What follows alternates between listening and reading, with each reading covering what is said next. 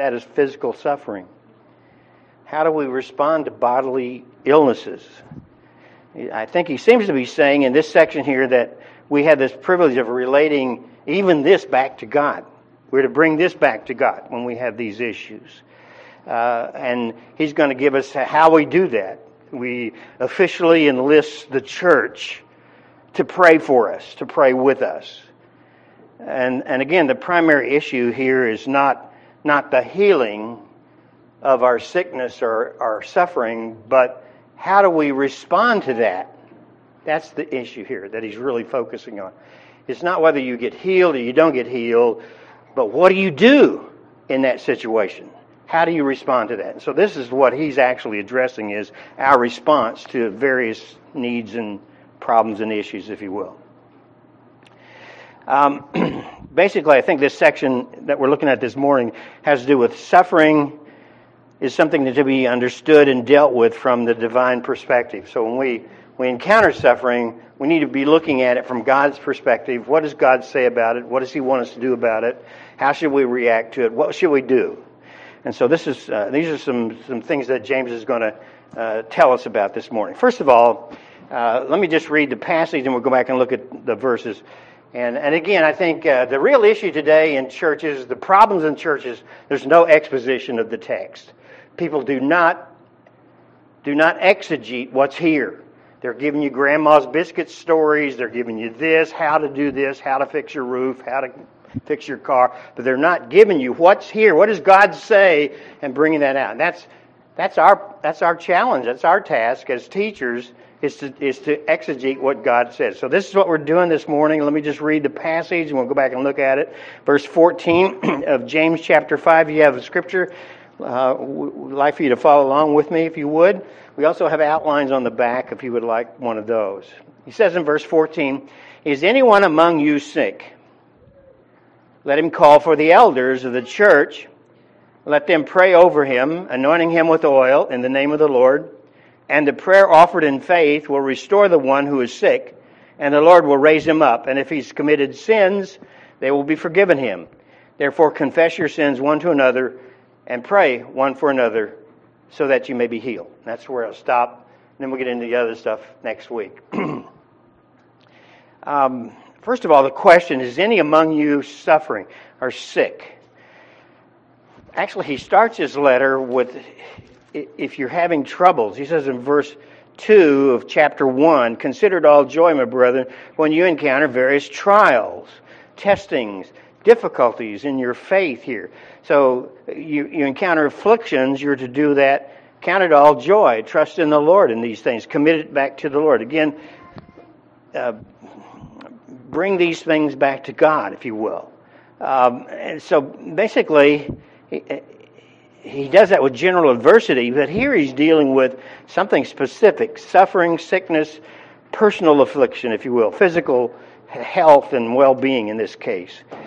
He uses a word, if anyone, the Authorized Version has sick, the New American Standard has suffer. It's kind of a general term, if you will. It just means it's a broad, it covers a lot of things. It covers sickness, weakness, I'm infirm, I'm ill, I'm deficient, I don't have strength. And it very often is translated to mean bodily affliction, bodily sickness. For instance, in Matthew 10:8, Jesus tells the disciples, "Heal the sick." That's his word. Go heal the sick, cleanse the leper, raise the dead, cast out demons. Freely you receive, freely give. Philippians 2:26 says, "You have heard that Epaphroditus was sick."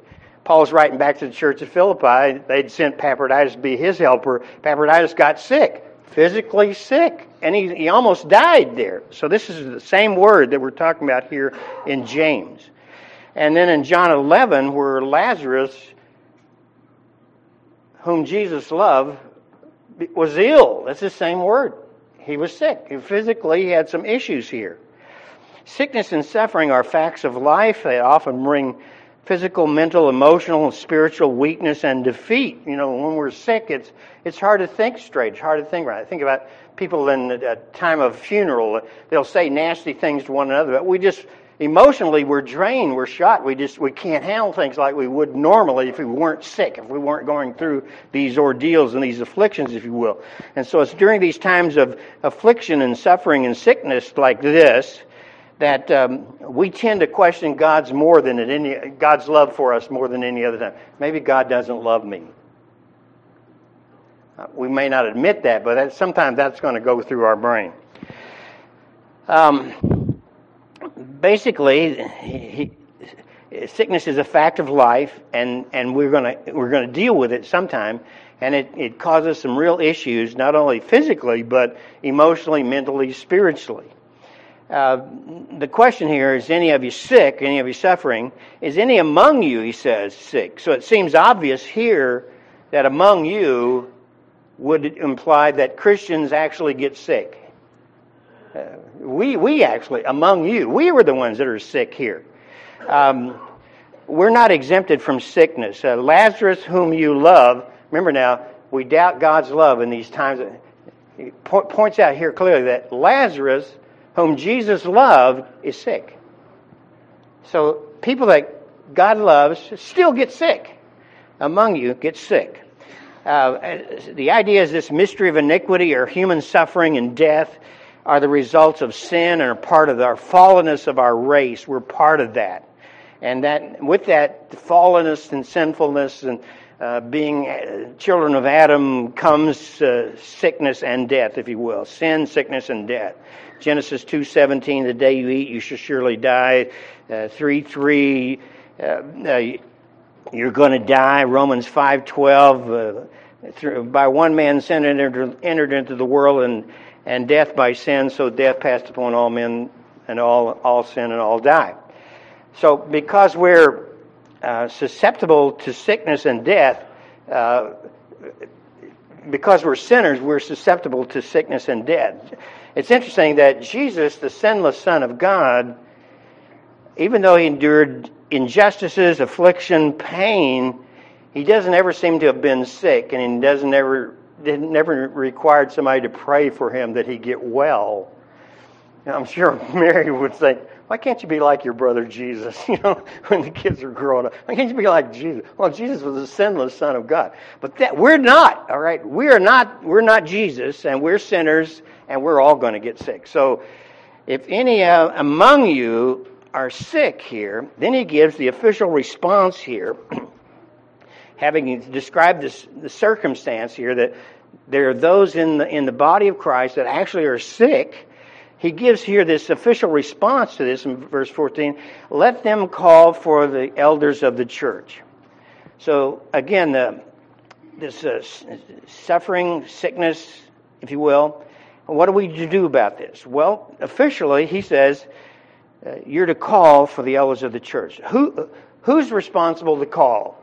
Let me just clarify some things here before we move on. First of all, the responsibility, the duty to call for the elders of the church lies with the sick person, or those responsible for that sick. Sometimes he can't do it, so somebody next to him has to say, hey, you guys, you elders, get over here. We need you to pray for this person, all right?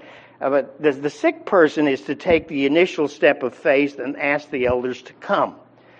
It carries the idea of an official summons or an enlistment of the church, the whole church. The elders represent the church, the whole church. So when the elders come, it's the church coming. The church comes to your side, if you will. And so you call, the person is to call is the person that's undergoing the sickness, the illness here. And notice this request is not conveyed automatically or magically. The church doesn't have mental telepathy. We don't just, I think so-and-so's sick, I better go by their house and check on them. We don't know these things, so you have to call us and tell us, hey, I need somebody to come over and pray for us. And again, we should note that this is not giving warrant for us to, as a church, to set up a tent and advertise for, come on in and we'll all heal you. We'll all lay hands on you and we'll heal you, this kind of stuff. This is what the great counterfeiter Satan will do. And this kind of foolishness, where we advertise we can heal anything, just bring them on in, we'll lay hands on them, we'll heal them. This is foolish. This is a misconstruing of what James is talking about here. When that happens, when people see that foolishness and people aren't healed, then it turns them off to the truth. What does heal? It's like people that are always setting dates for Christ's coming. After a while, people don't want to hear anything about Christ's coming because you said He was coming, He didn't come. Or you said you could be healed and you weren't healed. You see how this works in a negative way toward this isn't anything what he's talking about here. This isn't what he's speaking about. He's not talking about setting up a tent and having a crusade to heal people. All right? Make sure you understand that. I'm from a charismatic background. I was raised in a charismatic church, so I have this kind of resistance toward that anyway. But anyway, I've seen a whole lot of the foolishness that's connected with that.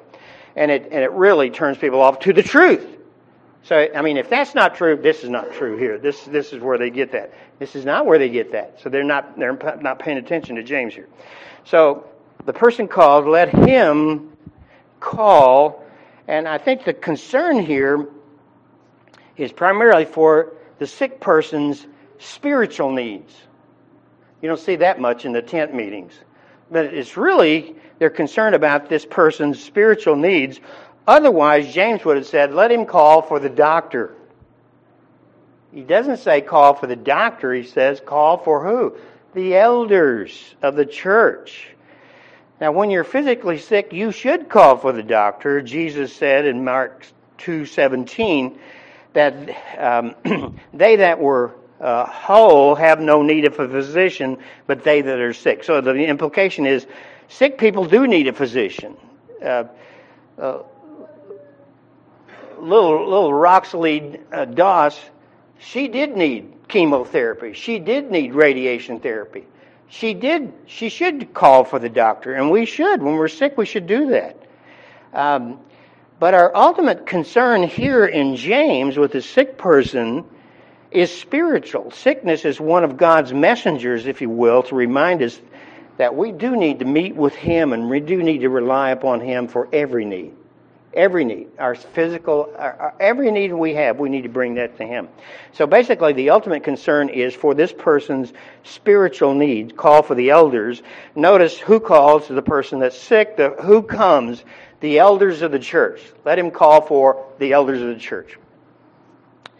Those summoned here are the representatives, the leaders of a local assembly. The term elder here can refer to old people, ancestors. Hebrews 11:2, for by faith the elders obtained a good report. Those mature in age, it can mean that, but I think here it should be understood as referring to those entrusted with an official oversight, spiritual oversight in a teaching, ruling capacity. The qualifier here is the elders of the church. It's not just old people, but the elders of the church. Some of those might be old geezers, but basically an elder is someone that oversees, someone that's mature in their faith. 1 Peter 5:1 says, therefore I exhort the elders among you as your fellow elder, witness the sufferings of Christ, partaker of the glory that is to be revealed, shepherd the flock of God among you, exercising oversight, not under compulsion, but voluntarily according to the will of God, not for sordid gain, but with eagerness. So those that come are the elders. Notice when they come, and I think it's the duty of the elders that when someone invites them to come, if you will, extends this invitation for them to come, they are to come. But I do think that it's their duty to come when the situation warrants it. I don't think it means we're to run over to somebody's house every time they got a headache, or I broke my fingernail, I need you to pray for this. My statement here is, some people are always dying, and some people will never call. You see how it works? Bobby's grandma always was dying. I mean, ever since I've known her, I'm dying now. This is it. This is my last day. Lady lived to be 80-some years old, but she was always dying. The whole time I knew her, she was always dying. And I know people that are that way. But then there are other people, they wouldn't call no matter what. Even if they died, they wouldn't ask you to come. So you have to use a little bit of common sense here, and I think the elders have to exercise this, if you will. I think when it's obvious that the circumstances require some special intervention of God, elders need to come. Okay, so you call, the elders come. Notice how many he uses as plural here, so it's not just the pastor or the minister, but it's those given oversight of the church. It should be an expression of the joint consent and care of the church, and caring for the church is a weighty matter and requires many shoulders. So not just one person doing this, all right? So it's not Oral Roberts. It's the elders, plural. And so I think that's important. I think that's significant here, that you're to call for elders, plural. Another thing this plurality does, it eliminates the pride of someone thinking, it was my prayer that healed them. That's how it works. So the whole point is to get take the individual personality out of the picture so that God always gets the credit for working. If the person is healed or whatever, we're giving this to God, and He's the one that's in charge here, not me and not some personality. So, and then that leads me to this question here. Are we still to do this today? And again, there's a lot of abuses of these kinds of things, and it's become an issue in a lot of churches as to whether we should still practice this, calling for the elders, they're coming, praying, anointing with oil, this kind of stuff. Is this something that we still should be doing today? And I think it is because of his use of the word elder instead of an apostle. I mean, some people say, well, this was only done during the era of the apostles, when there were people like, the shadow would cross over somebody, they'd be healed or whatever. But I really think it seems to have some permanent validity, as elders are a regular part of the present church age. It seems to imply that maybe we should still be doing something like this. We need to be careful how we do it, but I think certainly we should be doing something like this. And what is this? And that's what we need to look at. What is to be done when the elders come? He says in verse 14, let them pray over him, anointing him with oil in the name of the Lord. Him means them, her, he. We live in this crazy world today where you be careful how you designate some person. But the him in here and the man or whatever, it refers to the person that's sick here, whether they're a male or female. What is to be done? Well, there's this twofold activity that James is actually admonishing the elders that they need to do whenever they're called to pray for this person. And the two activities, twofold activity, prayer and anointing. Those are the two things. That's what's going to be going on when these guys come to that person's side. Basically, it says, let them pray over him. Prayer is the primary thing that they've come to do. The elders have come to pray. That's what they've come to do. That's why they're there. They've come to pray for this person. Prayer is grammatically, it's the main subject of the whole section. Prayer is the first duty of the elders to pray over or for this person. They've come to pray. And I think while it includes praying with them, they're probably praying with you, with the elders here. Since you can't email the prayer to them, you can't phone it in. That's the point here. You can't phone it in. Let me pray for you over the phone. Click, or I'll send you an email and pray for you. This kind. So you can't do that. You're supposed to come, and I think the real point in this whole section is that person needs a human touch. God is spirit, isn't he? They want God's intervention. How's God going to do it? He's going to do it through a human being. He saved us through a human being, didn't he? And he still works through human beings. So this whole point of let them pray over him has to do with the need for human touch. And we all need it. I mean, there's people go all week, they never shake anybody's hand, they never get a hug from anybody. And when they come to church, they delight in getting that. I mean, it's the warmth of another human being expressing the love of Christ to that person. So, it's interesting that he uses this word here, let them pray over them. the word actually speaks of covering, and in the ancient world, a lot of people, when they prayed for someone, they literally covered them. It says that Elijah in 1 Kings 17:21, he stretched himself on the child. He covered the child. Elisha came and he went and laid upon the child. Paul, remember Eutychus, the patron saint of sermon sleepers, fell out the window. Remember at midnight, Paul preaching, he fell asleep, fell off the second-story balcony, and killed himself. I thank God I haven't had that experience before. You probably wanted to kill yourself in some of my sermons, but this guy actually killed himself. He fell asleep and fell off. And it says that Paul went down and fell on Eutychus, embracing him, and said, "Trouble yourself not, his life is in it." The Lord raised him back up. But Paul fell on this person. So there's a lot of touchy-feely that went on. Certainly in Oriental custom, much more touchy-feely than we Anglo-Saxon culture would be. It also includes laying on of hands, so covering the body, laying on of hands. Jesus says, Matthew 16:18, they shall lay hands on the sick and they shall recover. Lay hands on. Acts 28:8, the father of Polybius was sick with a bloody flux, and Paul entered, prayed, laid his hands on him, and healed him. So there's a lot of laying on of hands. That's a significant act in the Scripture. In the Old Testament, when you brought a sacrifice to the Lord, you identified with that lamb being slaughtered, being sacrificed. When you put your hands on its head, you identified with that person, personally, physically, touchy-feely. It's that thing, if you will, it kind of sets that one apart, if you will. And it's certainly, in this case, when the elders come and they lay their hands or they touch this person that's sick, it's an expression of God's love through human touch, and it sets this sick person apart as being the focus of God's special attention and care through the church. So it's God sending the church to express His care and His focus on that person at that point.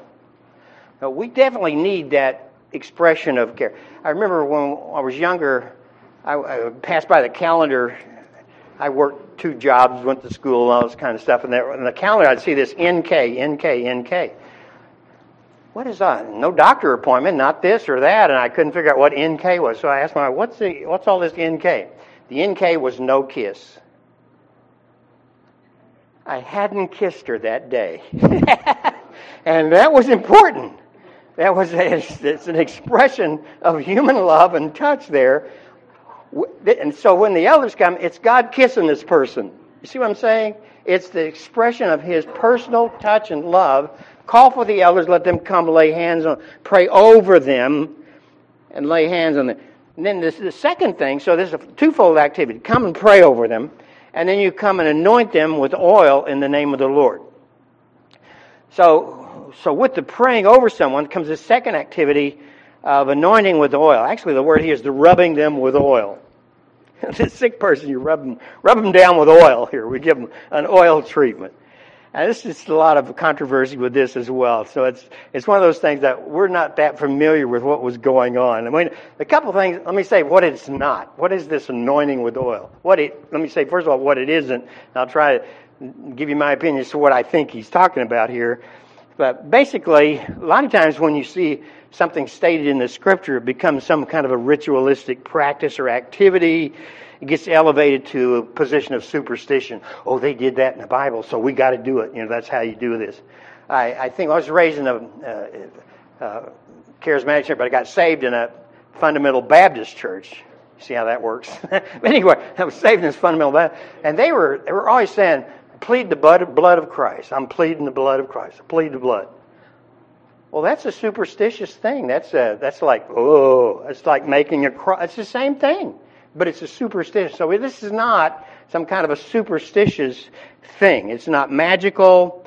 The anointing with oil has no mystical properties. It has no power to heal. The elders putting this on you, that's not going to heal you, all right? And it's not a sacrament. These two things that it's not. The Roman Catholic Church made this a sacrament, in the 8th century, they call it last rites or extreme unction, based on this passage right here, this passage. They don't have any other grounds for it except here.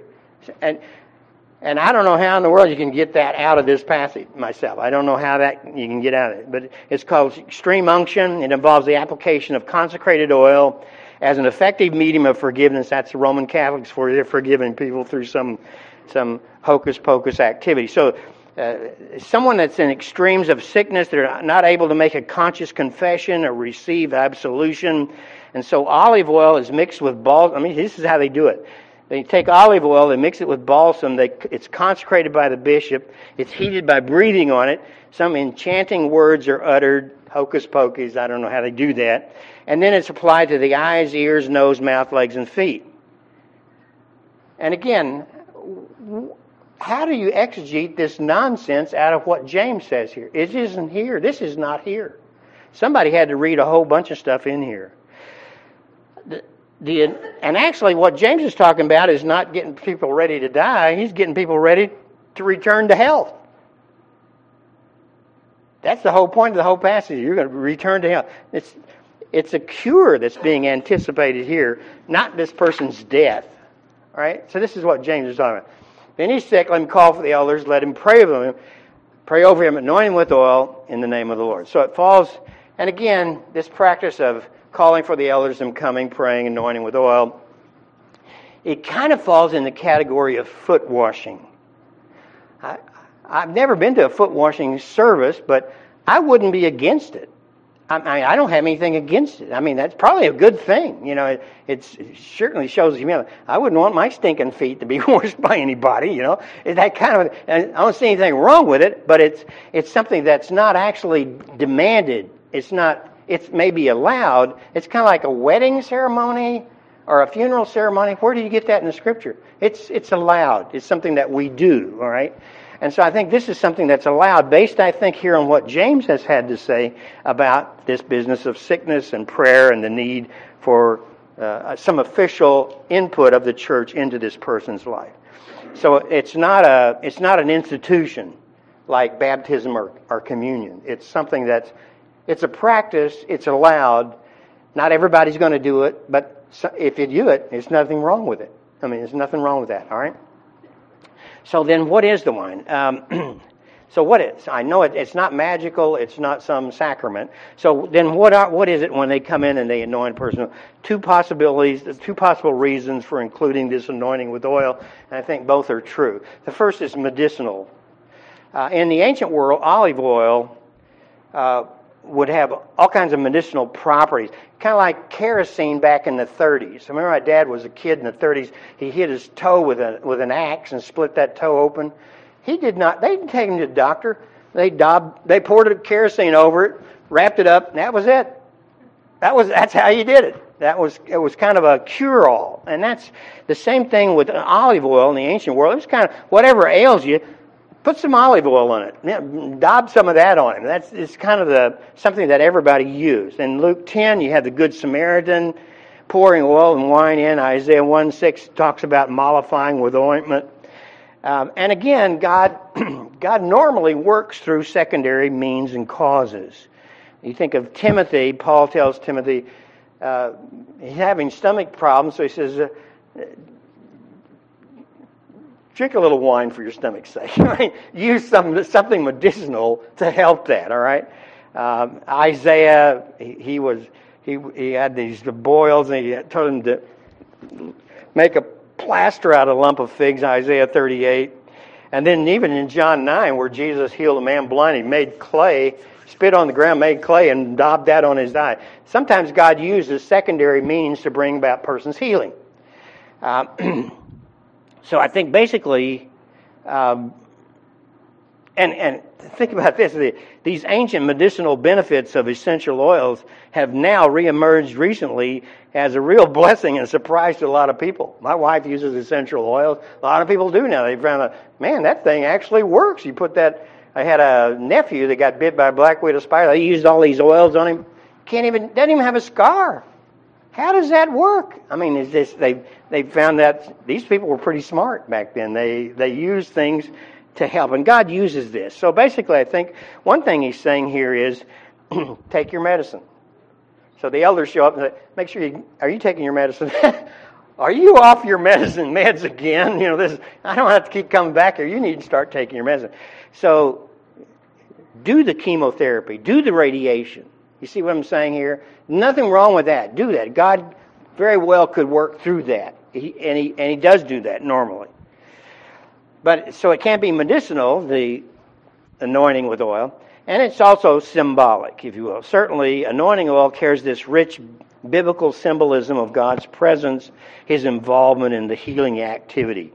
In fact, every reference to oil in the Old Testament, and I think even in the New, is a plea for the Holy Spirit's action as consecrate. I mean, Aaron, the oil, when they consecrated him, the oil ran down on his beard. How'd they do it? Consecrate. The oil speaks of the Holy Spirit setting this person apart. It's the presence of the Spirit. It's the symbol of the Holy Spirit, if you will. So it's this, and also anytime a prophet, a priest, or a king, they weren't voted into office. They were ordained, and they anointed. That's what Messiah is. He's the anointed one. So this person is being anointed, if you will, and actually it's an appeal. It's a setting that person apart and reinforcing, if you will, the Spirit's work in this person's life. And the oil kind of is symbolic of that and reinforces that idea. And then that's even reinforced is you anoint them in the name of the Lord. So I'm doing this. I'm not doing this because it's magical. I'm doing this, but I'm looking to the Lord to do something. I'm doing this on His authority and for His glory, if you will. So it's relating the activity to be in keeping with the character, the nature, the will, and the purpose of God for this person. I'm bringing God into this situation here, and the oil is a symbol of God touching this person's life and accomplish His will and purpose for this needy person. So the elders do this in reliance on the Lord, in the name of the Lord, based on His authority, that He would work on behalf of this needy person. Jesus says in Mark 16:7, these signs shall follow them, in my name shall they cast out demons. So it's always in His name, in the name of the Lord, that these things are done. The elders can't do anything. We don't have any power. God's the one that's doing this, all right? So it's in His name that we come. It's in His power. This person's healed because God does it. Notice the expected results of such prayer, verse 15. Try to get through it. And the prayer of faith will restore the one that's sick, and the Lord will raise him up. So, again, the instrumental means here for raising this person up is the prayer of faith. Prayer is the fountain. Faith is a fountain of prayer, and prayer should be nothing less than the exercise of faith. So this word, actually interesting, this word prayer here is translated vow by Paul. Remember, Paul was going up to Jerusalem because he had a vow. Same word. This prayer of faith, if you will, this vow, it's a strong desire. So we're not coming in, the elders aren't showing up to give this now lay me down to sleep prayer. They're coming in, oh God, please work on behalf of this person. You see what I'm saying? This is not some little normal thing. This is something where it's a fervent belief and expectation for something to happen. And again, it's more of a vow, if you will. It's what Paul uses in Romans 9:3 when he says, I could wish myself accursed for Israel's sake that they might be saved. I'd go to hell for Israel to come to know Christ as their Savior. So it's that kind of prayer, if you will. It's interesting, he doesn't mention olive oil again. And again, it's not the oil that does anything. It's actually not even the prayer. It's the prayer of faith. That's what we're looking for here in this situation. We're bringing a prayer, but it's not now lay me down and sleep. It's a prayer, a believing prayer. It expresses absolute confidence in the Lord. God can do this. And it's a deference, of course, with that confidence comes a deference to His will. If He wants to do it, He can do it. You see how that works? I'm not making Him do it. I can't command Him to do it. But I know that He can do it. I've got confidence in Him, and I'm I'm deferring to Him. It's yours, God. I give this person over to you. See how this works? It reminds me of the lady who, remember the lady who was afflicted with this issue of blood, and she said, if I could just touch the hem of His garment, I'll be healed. And she was.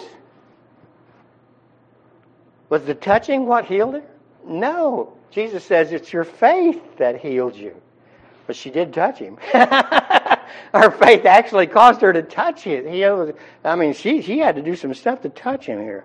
So again, it's the prayer of faith, if you will. Over and over again in the Scripture we see unbelief is a hindrance to God's works. Jesus could do not many works because of their unbelief. Faith is this trusting reliance. It's the divinely appointed means through which God works.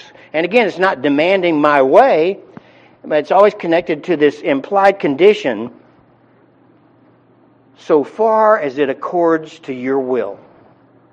I'm only asking your will to be done for this person. That's what I want, all right? I'm not demanding you to do what I want, but I want your will. And so 1 John 5:14, and this is the confidence that we have in Him. If we ask anything according to His will, He hears us. All right. So this is there's always an implied condition in prayer. It has to be according to the will of God. You don't want. I don't care if it's not your will. I want it done. No, you're in big trouble when you're doing that. So this is not what's going on here. So the implied condition is as far as it accords with God's will. Notice the resultant effects here that James gives us says, it shall save and restore the sick. This word save, translated save here, means to rescue, to preserve safe, unharmed, to cure, to heal, to restore to health. Notice too, it doesn't carry a time signature. It doesn't say right then and there. Now that's what our tent people will say. Right now, as soon as the magic word leaves my lips, bang, you're going to be. There's no time signature at all in this. So it could be that you're going to be healed. It might be immediate. It could be gradual. As a third option, it could be permanent. You know what permanent means, don't you? It means I go to glory and get a new body and I quit messing with this one, all right? Thank the Lord for that. So there's three actually options here when He says God's going to heal you. These miraculous healings are extremely rare. There's only 2 in the Old Testament. That's a big book. That's a lot of stuff. 2. When you get to the New Testament, Jesus does a lot of healing, but usually they're credentials. He's showing that He actually is the Son of God. Only the Son of God could do that. Now, we elders can't do it. You can't do it, but the Son of God can do that. And so they're actually validating who He said He was, if you will. And again, not everybody was healed. Jesus doesn't heal everybody. In the New Testament, you have a lot of people that weren't healed. In 2 Timothy 4:20, Paul's writing to Timothy. He says, "Trophimus I've left in Miletum sick." What? Yeah, Paul, who could just fell on this kid that died, and he rose from the dead. But he leaves Trophimus sick in Miletus. He's still sick. He didn't heal him. So not everybody gets healed. Paul even prayed about this thorn in the flesh, and God says, "No, I'm not taking it away. My grace is sufficient." This kind of a thing. So, and again, I don't think we can say that Paul didn't have faith. I don't want to be guilty of that. That's not the issue. I didn't have enough faith, or you didn't have enough faith. That's not the issue. It has to do with the will of God. Has to do with the will of God. It needs to be understood that physical healing is always temporary. I have to throw these things in. It's a shame that you have to qualify and explain yourself and all these things, but I have to. First of all, any kind of healing is always temporary at best. Even Lazarus died. This guy was raised from the dead. He still died later. It's temporary. And we all are going to eventually die. Healing and health must always be subordinate to the plan and purpose of God. It's a false assumption to think that God wants everybody to be perfectly happy, clappy, healthy, wealthy, healing and atonement. That's foolishness. That's not true. That's a false assumption. We will never have perfect health until we get to heaven, until we're glorified, wherever that may be, right? Notice the resultant effects here of this prayer of faith and anointing with oil in the name of the Lord. It says it shall save the sick, and the ultimate cause is that the Lord shall raise him up. And this idea of raise up is a word that means to excite, rouse, awaken, restore to health, vigor, and in some cases raise from the dead. Just same word is used to people that were raised from the dead. The Lord shall restore him, so raise him in this case from his sickness. Mark 1:31, Matthew 8:15, where Jesus lifted her up, raised up the little sick kid, the kid that was dying. These kind of things. So the idea that the Lord is going to raise them up. So again, it should go without saying it's not the elders who heal the person. Faith, the worth of anyone's faith is only as good as the object it's placed in. Faith has to have an object. In this case, it's in the one doing the raising. And it's God that's going to raise them up, not me. And I wrote myself a note here. Hey, if I die, guess what? God's going to raise me up. Isn't he? He's going to raise you up. He is going to raise me up. Even if I die, he's going to raise me up. It's in his hand. He's the one doing all the raising here. And so, again, that's the result of that is that God is the one that raises us up. And then he adds another thing, forgiveness. And well, I thought we were talking about healing. Well, he brings in forgiveness here. And if he commits sin, they'll be forgiven him. So he gives this kind of an added blessing here. Besides the healing, there's this hypothetical statement: if he commits sin, it's not since he sinned and this brought this on himself.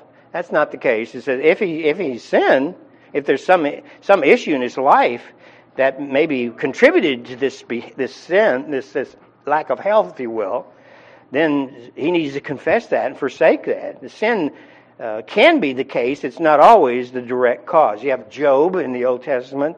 You have the man born blind in John 9. Who did sin, this man or his parents? And Jesus says, neither one is for the glory of God. So it's not the sin is not always the issue. But there always is this haunting possibility that it may be due to something that I've done, all right? Like the Lord's Supper addendum in 1 Corinthians 11:30. For this cause many are weak and sickly among you. They weren't proper behavior for the Lord's Supper. Sickness often awakens a consciousness of sin in the sufferer. Usually when you're sick, you think about these kind of things. I mean, things that maybe you would never have thought about if you weren't sick. In a general sense, all sickness, disease, aging, death are the result of sin, and they express our partnership in this fallen race. And it should remind us that we should avoid sin like we avoid sickness. I don't like being sick. I shouldn't like sin either. I should stay away from that as much as I can. Oh, you got a cold? I won't come over, right? This kind of thing. Okay? This kind of. So notice the added assurance here, if he commits sin, he shall be forgiven. The promise here is they will be forgiven him. It carries the implied condition that he's confessed it, he's turned for it, he's trusting on it. And there may be cases where in our life there are things that we've done in the past that have affected us. Alcoholism, drugs, immorality, those things have a continuing effect on you. We certainly need to be confessing and forsaking those things. I guess the bottom line on all this is you can't take theology out of medicine. We'd like to, in our culture, it's the doctor. That's what you need is a good doctor. No, a good doctor is nice, but you can't take theology out of medicine or your health or your well-being. They'll be forgiven him if he confesses and forsakes them. Then he adds this duty of mutual confession in verse 16. Therefore, confess your sins one to another. Confess here is agree with God about something in your life that is not honoring to Him, that's wrong. He says it's wrong, you say it's wrong too. That's what it means, to say the same. We're exhorted to make a habit of confessing and prayer. And notice it's your sin here, so it's somehow or another we've gone from the elders praying over this person to the whole church. He here brings in the whole assembly, and he's writing a letter to the whole assembly. He threw in this thing about the elders, but now he's talking to all of us here. Therefore, confess your sins, and this is actually everybody. We're to be in the habit of confessing our shortcomings to one another. Thomas Manton, the Puritan, says, confession is an act of mortification. It is, as it were, the vomit of the soul. Sin is sweet in commission, but bitter in remembrance. There's one thing I've always hated growing up as a kid. I hated throwing up. I'd do anything I could to I don't want to throw up. But after I threw up, I feel better now. I feel much better now. But I didn't want to do it. But after I did it, it's like, hey, that's a great relief. Thank the Lord for that. So here, the same thing with confession. It's like the vomit of the soul, if you will. It's something that's irksome to the flesh, but healthy to the spirit. And again, this confession is not something magical, official, sacerdotal, but it's brotherly. And the point in this section here is that one another, we share with one. We're not perfect. Hey, I'm having difficulty with this. I need you to pray for me. I need this. My family's in need this. We need to be open and honest and praying for one another, acknowledging our sin, our guilt. And again, I don't think he's calling for indiscriminate confession. Let me give you 3 guidelines for confessing. I think they're on the outline. Basically, all sin are to be confessed to God. He's the primary person that we've sinned against, and He's always aware of our sin, and actually He's the only one that can forgive. I can't forgive myself. You can't forgive yourself. Only God can forgive us. So we all sin is to be against Thee and Thee only have I sinned. Psalm 51:4. And then some sins are to be confessed to individuals, and the area of commission should be the area of confession. In other words, we confess something that we've done wrong to the people that it's affected. Not people that had nothing to do with it, don't need to be involved in it, don't need to be hear about it, don't need to be drug into this messy whatever. So it's just to that little group that's aware of this, all right? Some sins are to be confessed and to be limited to those who are aware and affected of it. And I think that's probably Matthew 18:15 and Matthew 5:23 and following. And then finally, a few sins are to be confessed to the whole church. When sin becomes a public scandal, you read about it in the paper, guess what? You need to tell everybody. You need to stand in front of everybody and say, especially if it's damaged the corporate testimony of the church, you need to publicly acknowledge that sin. Public sin should be publicly confessed. Private sin should be privately confessed. Besetting sin should be confessed very selectively. Yeah, I've got this problem. Who can I share that with to pray with me? Don't do that to everybody. Make sure it's somebody that loves you, that keeps confidences, and will pray with you and is committed to you on that, all right? Again, that's forgiveness, assurance of pardon, the duties of mutual confession. And then he gives the consequences here. Pray one for another that you may be healed.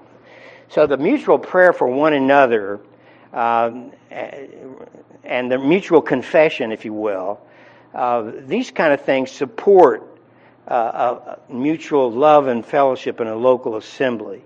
Ephesians 6:18, praying always with all prayer and supplication in the Spirit, watching for the purpose of all perseverance, supplication for the saints.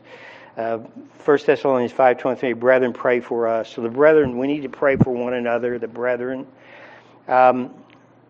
We're to bear one another's burdens, pray for one another. Our labors are great. Our corruptions are many. Our temptations are strong. So we need to be praying that the Lord would work in our hearts to make us sensitive to our sin, sensitive to the needs of others, and be there to comfort, counsel, correct, reprove, whatever, in a mutual fellowship and love. Notice he adds, and pray for one another that you may be healed. In some sense, all of us stand in need of healing. I bet there's not a person in this room that doesn't have something that needs the touch of God to be healed. I bet there's not a single person here. Actually, we're all sick, and we're all sinners.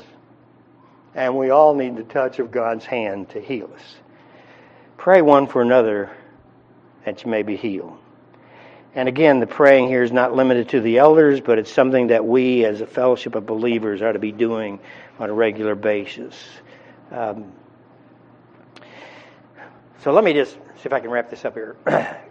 I could go off in 7 more directions, but in the Old Testament you have God telling Abimelech that he needs to have Abraham to pray for him because he's a prophet. Now, it's interesting, when you read the passage in Genesis 20, God comes to Abimelech and he says, "You're a dead man."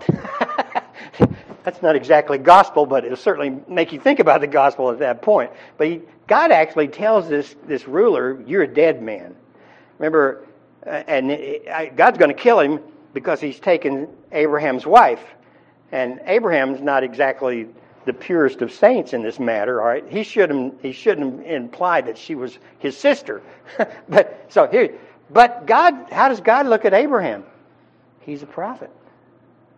So you don't have to be perfect, do you? Apparently not. Abraham wasn't perfect, was he? No, he was. He shouldn't have got us into this mess. God says, "Have this man pray for you." Here's a person. The idea of him being a prophet is the idea of someone that actually believes God. This man believes God. He believes His Word. I wish we had another day or two. We look at Romans chapter 4. Let me look at Romans chapter 4 in verse 17. Let me just read it. It says here, talking about the faith of Abraham, and Paul says, "As written, the father of many nations have I made you, in the sight of him who believed, even God, who gives life to the dead, and calls into being that which does." Listen, this is faith, isn't it? And we talking about faith here, the prayer of faith. Now this Abraham, he describes him as the father of faith, and he says, he believed in God who gives life to the dead, and calls into being that which does not exist. In hope against hope, he believed in order that he might become the father of many nations, according to that which has been spoken, so shall your descendants be. In verse 19, without becoming weak in faith, he contemplated his own body, good as dead, since he was about 100 years old, and deadness of Sarah's womb. Verse 20, yet with respect to the promise of God, he didn't waver in unbelief, but he grew strong in faith, giving glory to God, and being fully persuaded that what God had promised, he was able to perform. Therefore, it's reckoned him as righteousness. In the next section, he's going to talk about the prayer of a righteous man avails much. All right? So here we're talking about call for the elders, call for one another, to pray for one another. We need to do this and believe God. I mean, what is this business of unbelieving believers? God can't do this? Is that what we're saying? God can't do that? We need to believe God. We need to seek the church's support in our affliction. Jeremiah 33:3 says, "Call unto me and I will answer thee, show you great and mighty things." Do we not believe that anymore? Do we take that out? Is that not in there in your Bible anymore? When our circumstances involve sickness and suffering, let me close with this, we have the privilege of relating that back to God by officially enlisting the church's help to pray for us. On occasion, we may need to call for the elders and have them come and lay hands on us in prayer, anointing us with oil in the name of the Lord.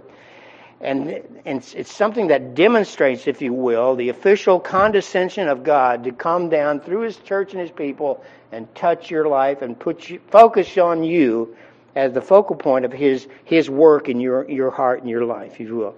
It's a tangible confirmation, encouragement of our faith, implying a plea for the Holy Spirit to enable, to heal, to restore this person to health. Psalm 103:2 says, "Bless the Lord, O my soul, forget not all His benefits, who forgives all my iniquities and heals all my diseases." If you've ever been healed, guess who did it? God did it. I could only think of this as, Lord, help my unbelief. Help my unbelief. Help me to disbelieve you. And again, I'm not demanding He heals in every case. I'm just I just want to bring it to Him as a faithful child and trust Him with the answer. All right? And have His will done in my life. Father, we thank You for this passage in James. We pray that it may have been helpful to us today. Help us to trust You and to believe in You and to be believing believers in what God can do. We pray this in Jesus' name. Amen.